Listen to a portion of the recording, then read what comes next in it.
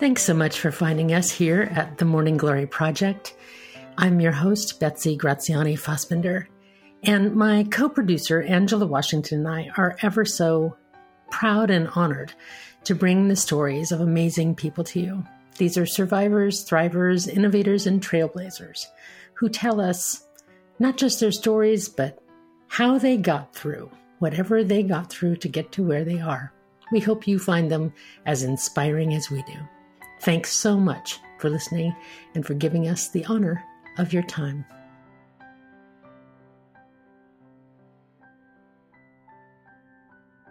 I am so happy to welcome Kirsten Casey to the Morning Glory Project.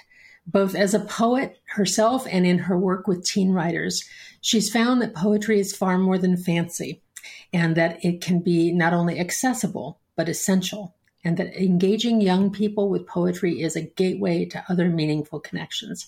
She brings to her poetry both a vantage that contains a sense of wonder and awe, as well as her wry sense of humor and appreciation for the peculiar and the macabre twists of life.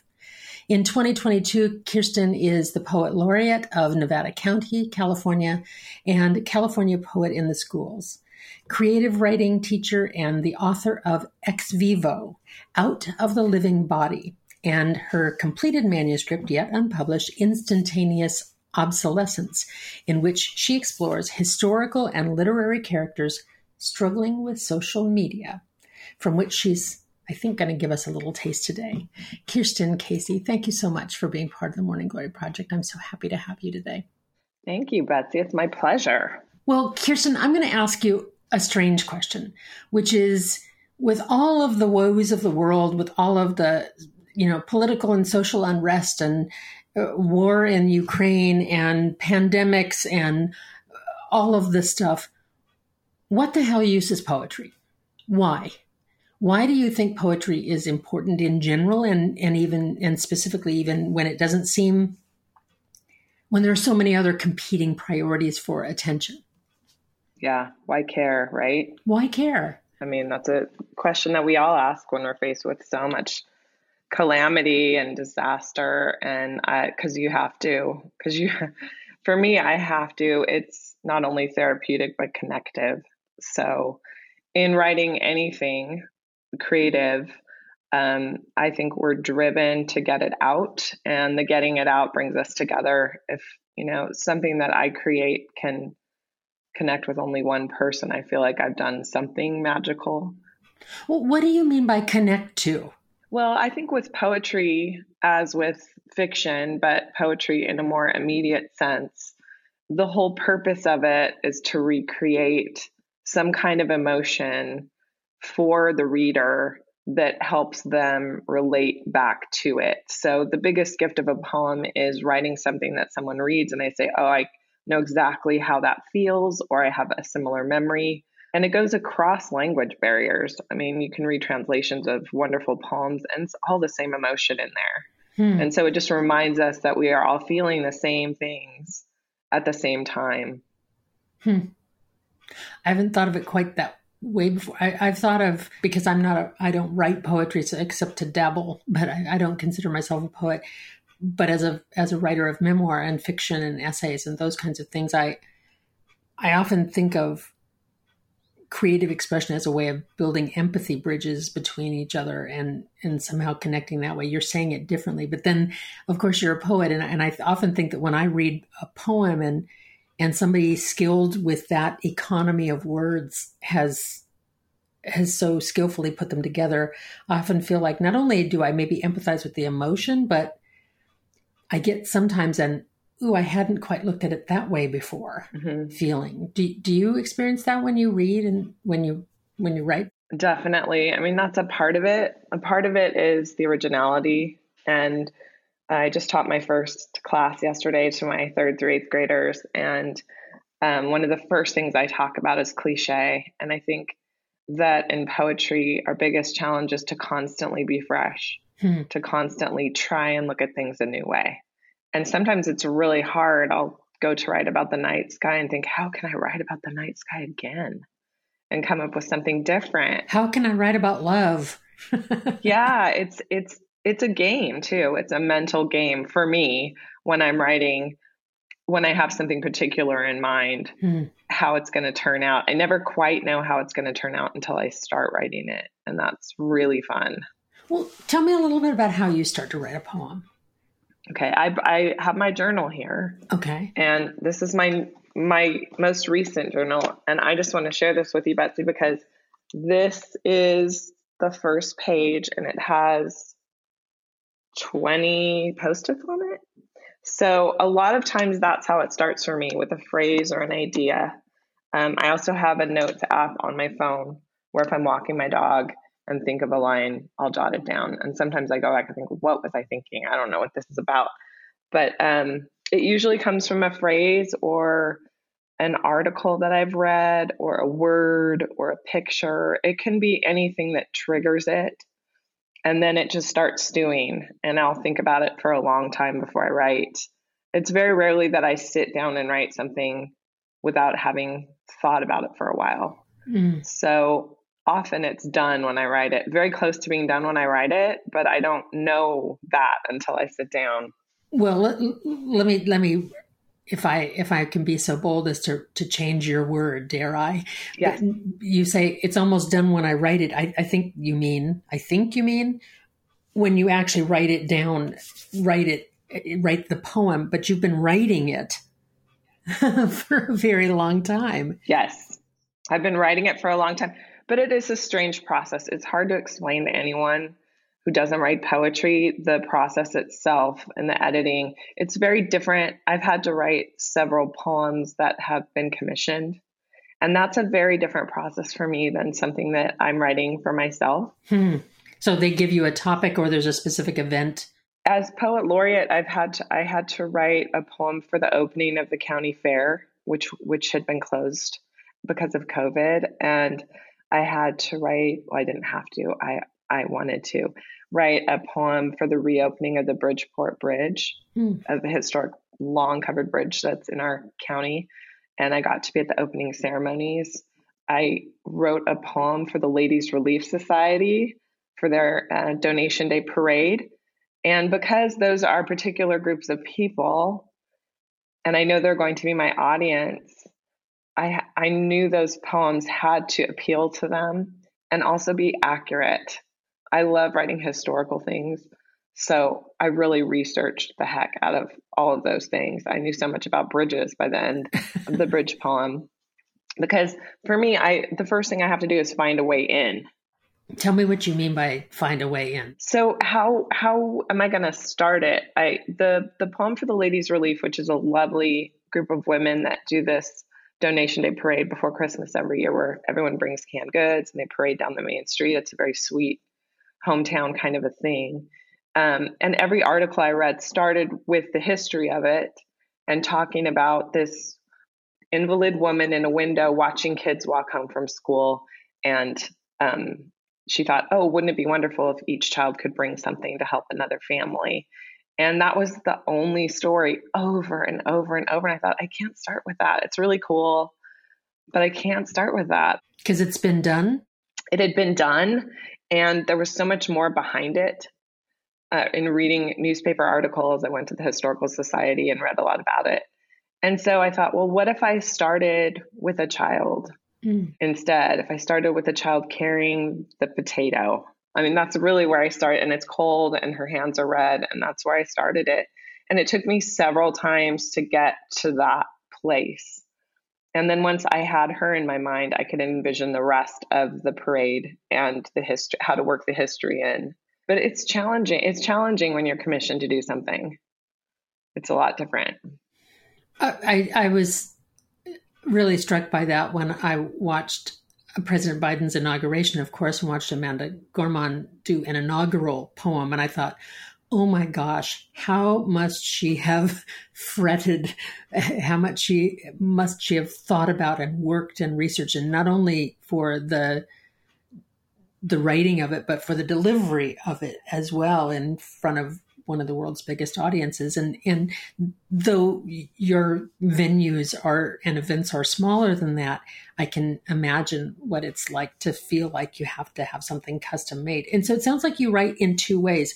One is for when there's an audience specific, and one you say you write for yourself. Am I capturing that right? I mean, it's funny. There was just a quote on Twitter that said, hey, it was really funny. It said something like, hey, audience, I don't know who the you is in my poems either. I don't know who it is. When I'm sitting down to write a poem, I'm really not writing that poem for a particular audience. I'm just writing to get it out and seeing what it's about. I don't know who the you is in my poem either. I just loved that because it's something that I've dealt with at readings when people say, oh, I had the same experience you did. And when I teach, I remind everyone the voice in the poem is not necessarily autobiographical. It's often fictional. So the authenticity comes in the truth of what you're saying, the emotions that you've had that you can express through this voice. But very, very rarely is it autobiographical when I'm writing. Tell me about that distinction more, because I didn't grow up in a household that celebrated poetry or even literature for that matter.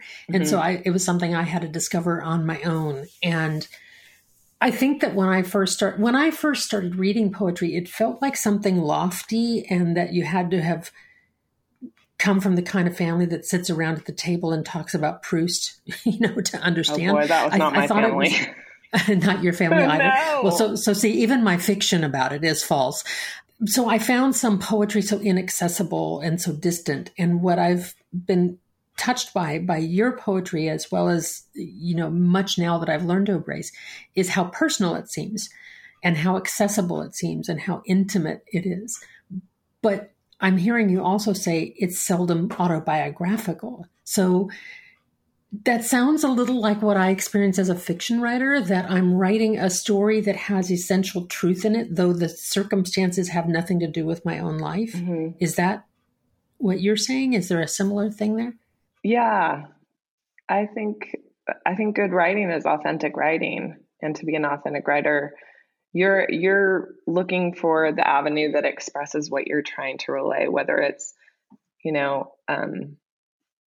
one of my characters, one of my historical characters that I'm representing through one of my poems, that I don't really know how they talked. I don't really know their mindset, but I have an idea of what their emotion might have been, knowing enough about who they were. But it's, wildly fictional when I'm pretending to be Mark Twain. Right. Not unlike a historical fiction writer who might be writing. Yeah, and that's fun for me. Oh, good. Well, this sounds like a good moment then. Would you be willing to share one of your poems from Instantaneous Obsolescence? Yeah. So what you've done is you've plucked historical figures and subjected them to social media in one way or another, correct? And this is their voice telling us their experience. Is that? Some of them are their voice. Some of them are observational, watching them. And one of the fun things that I play in my head is constantly trying to pair up somebody from history with something in social media. Emily Dickinson is on Bumble, trying the dating app that is female based. Mark Twain reads his work on a Kindle instead of a book. And that's particularly interesting because he was a typesetter. Right. I've got Jesus responding to haters on YouTube. I have Socrates, who will not use the hashtag. And he also historically hated the written word. He believed everything had to be orally related. So the Socratic method, right? The Socratic method, which is really fun for a writer to think, oh, he didn't like words on paper. It's really fun. There's a fight between F. Scott Fitzgerald and his wife on Facebook, very public fight. I have so much fun doing it. And sometimes they feel like a dramatic monologue, and sometimes they're, relaying it back to just being watched. So, well, is there one you'd be willing to share? I'm going to read my Anne Frank poem. Okay. So this is grew out of the idea of we were talking before we came on the air about social media and how devastating it is for teens. And I thought, well, God, what if Anne Frank had an iPhone while she was in hiding? And I really thought about, particularly at the time I wrote this, Snapchat was the biggest social media app. Now it's TikTok. And I think I have a Laura Ingalls Wilder one brewing for TikTok. But this is Anne Frank is Undone by Snapchat. Anne, sequestered adolescent, fixated on a sense of self the unknowing world waits for, has spent the better part of this windy October afternoon taking selfies in the corner of the attic.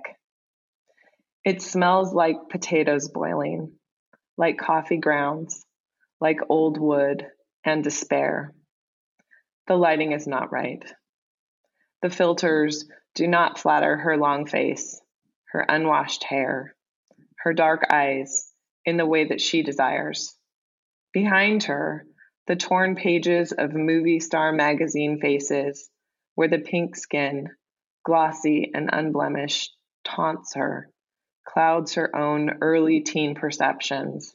Here, so much more isolated, where circumstance allows too many awkward hours in front of a mirror. This tiny screen also mocks her, denies the ideal beauty beyond her comprehension.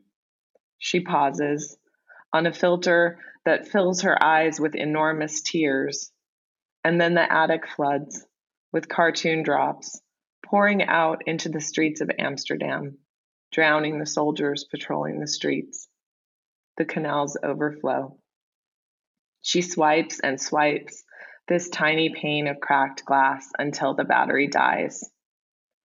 Which photo should she have sent to Peter, so relentlessly preoccupied with playing Fortnite, wearing earphones, rarely looking her way? Her diary lies locked on her lap. Suddenly, her emptiness feels historical. Her only longing, silence.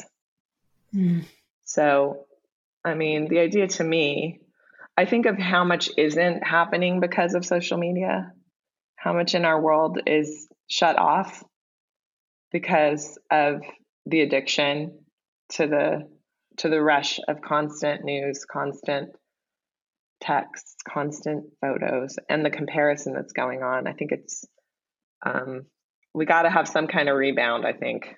Yeah, well, I see some young people really just shucking the whole thing. Yeah, I do too. And years ago, in training as a therapist, one of my mentors said, when you have a client who's kind of going on and on and on about the same thing, they're really stuck and can't move, that she found a really useful question that she said, what would we be talking about if we weren't talking about this?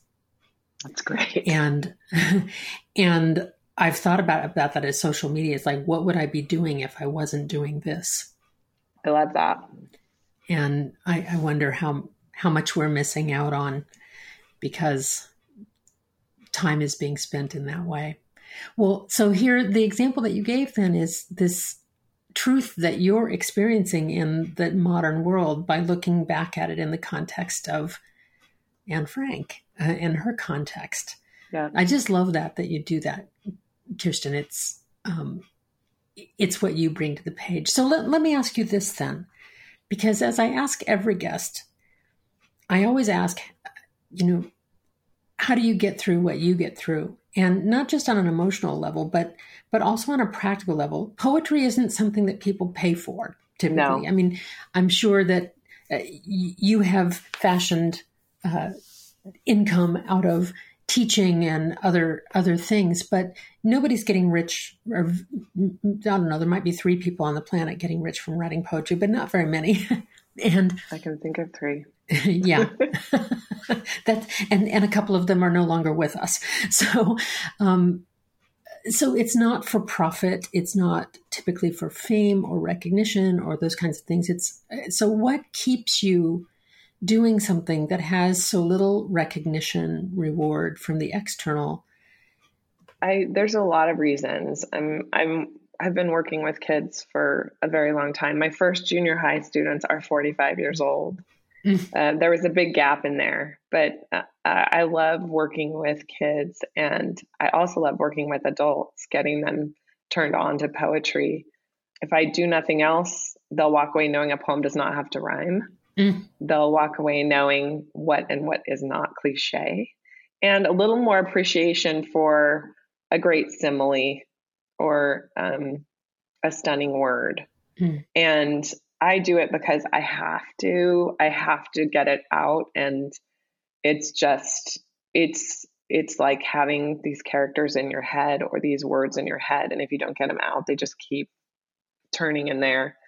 And it's so fun. I mean, if there was no joy in it, I wouldn't be doing it. It's fun to share. It's fun to create, and it's fun to connect. It's fun to be with people. I've been doing a poetry happy hour as poet laureate, and we just about 3 sessions ago, we started to do it in the National Exchange Bar in an actual happy hour setting, and it's been delightful. I've had a great turnout, and I'm trying to demystify that idea that you talked about, that poetry is lofty and it's to be dissected, not enjoyed. I think the problem in schools is much of the time the children are given a historical poem that isn't great, and then they're told to pull out the vocabulary words, analyze it, use the words in a sentence, and it's not a good experience of poetry. I like to have them listen. When I'm in the classroom, I have them close their eyes and just listen to the words in a poem,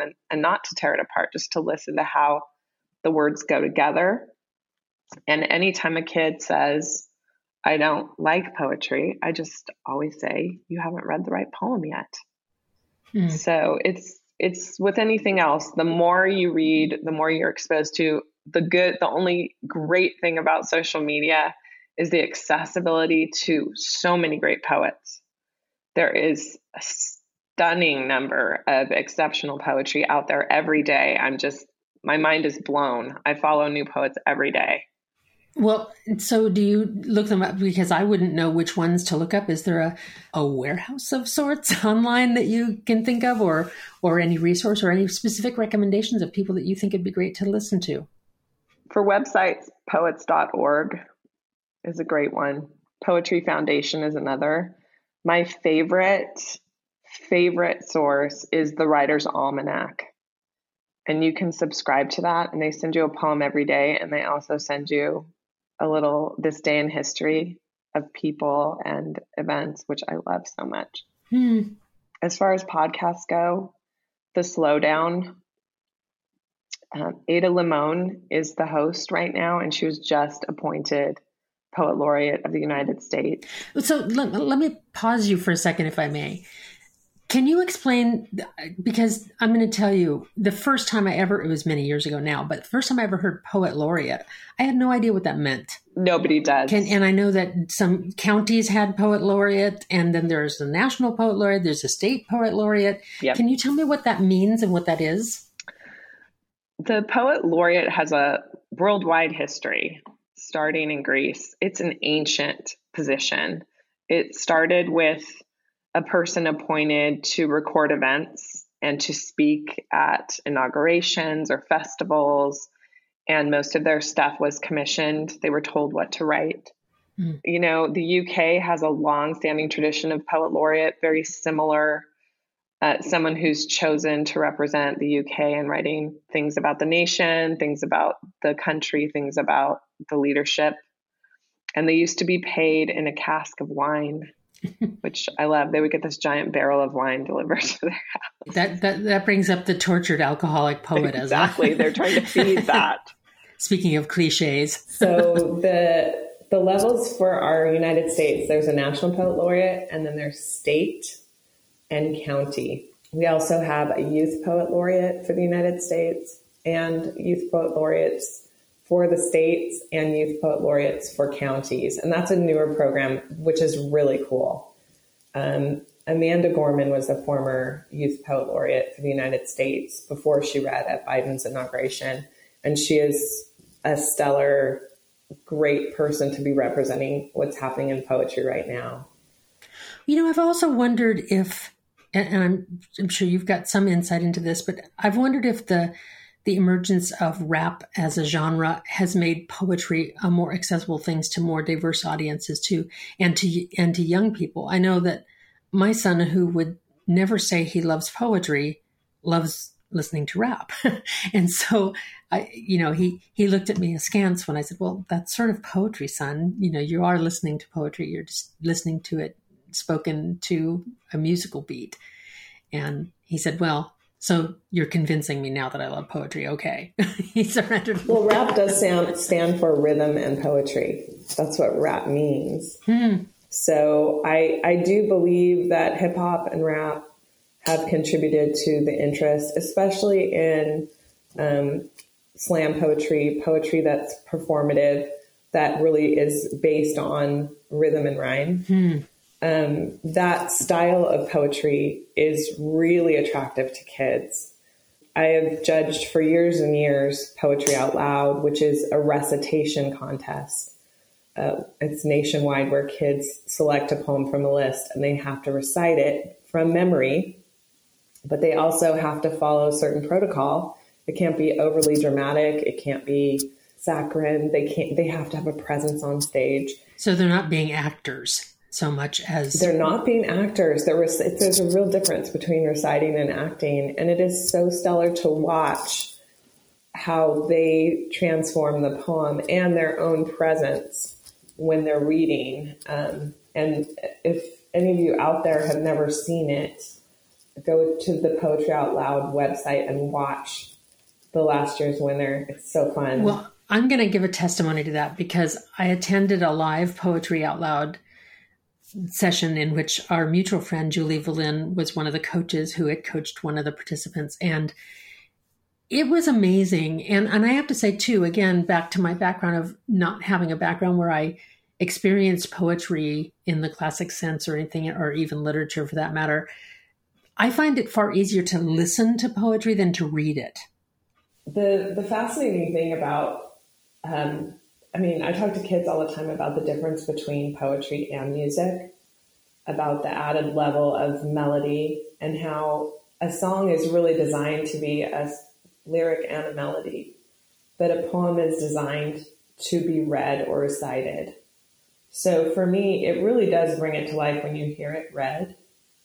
Some poems don't, for me, I prefer listening to live poetry, but in reading poetry, it's amazing how effective some of them are just on the page. And when you look at a poem on the page, one of the things that people don't realize is that the end word of each line has a real role in the overall part of the effectiveness of a poem.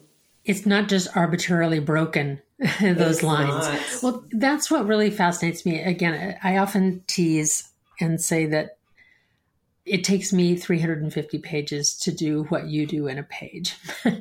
And that my hat is off to poets who are so judicious and thoughtful about not only every word, but every syllable and every line break and the shape of the poem on the page, if the visual is part of it, which it sometimes is, and the sound, the rhythm and the sound, and all of the things that inform my own writing as a prose writer, but are so much more amplified to you as poets.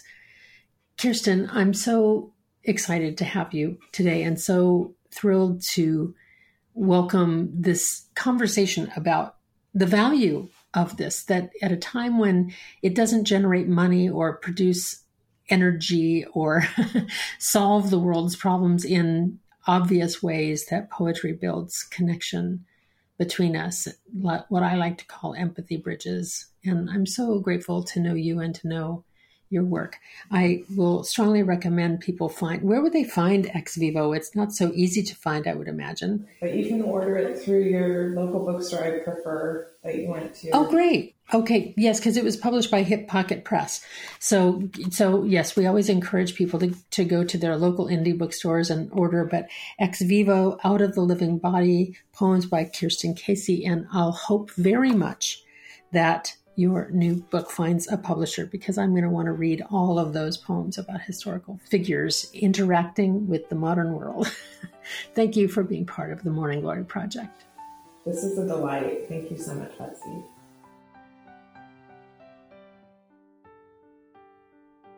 As I think about the extra blooms from my conversation with Kirsten Casey, I think about the value of art in general, the value of visual arts, of dance, of music, of poetry, of literature, of all of those things. And I think that we tend, particularly in the US, we tend to measure the value of things by how much money they earn and not by their intrinsic value. And I was struck by when Kirsten talked about how she writes because she must. She writes for her own sake of expression, but then the additional reason is for connection, for connectivity, to build those bridges between each other, to find understanding, to help people to find themselves in the words. And I wonder if you could put a monetary value on that, if we were able to somehow connect the world, connect different people with different ways of thinking to each other. If I could speak to somebody whose opinion is wildly different from my own, but we could find that empathy bridge to one another, could we have a deeper understanding? Could we find more common ground? Golly, is poetry the way to world peace? Is art the way to world peace? Is music? I often wonder about that. And, the answer to me is, I know I'm going to sound like a dreamer, but I think the answer is yes. I think that when we connect to our most essential truth, our most essential emotions, that's when we have the deepest hope of finding connection to one another. And that is not a bad extra bloom. Thanks so much for listening to the Morning Glory Project. I so appreciate the gift of your time and your attention. I hope that you find a way to connect to others through art, through music, through poetry, and that helps you to bloom.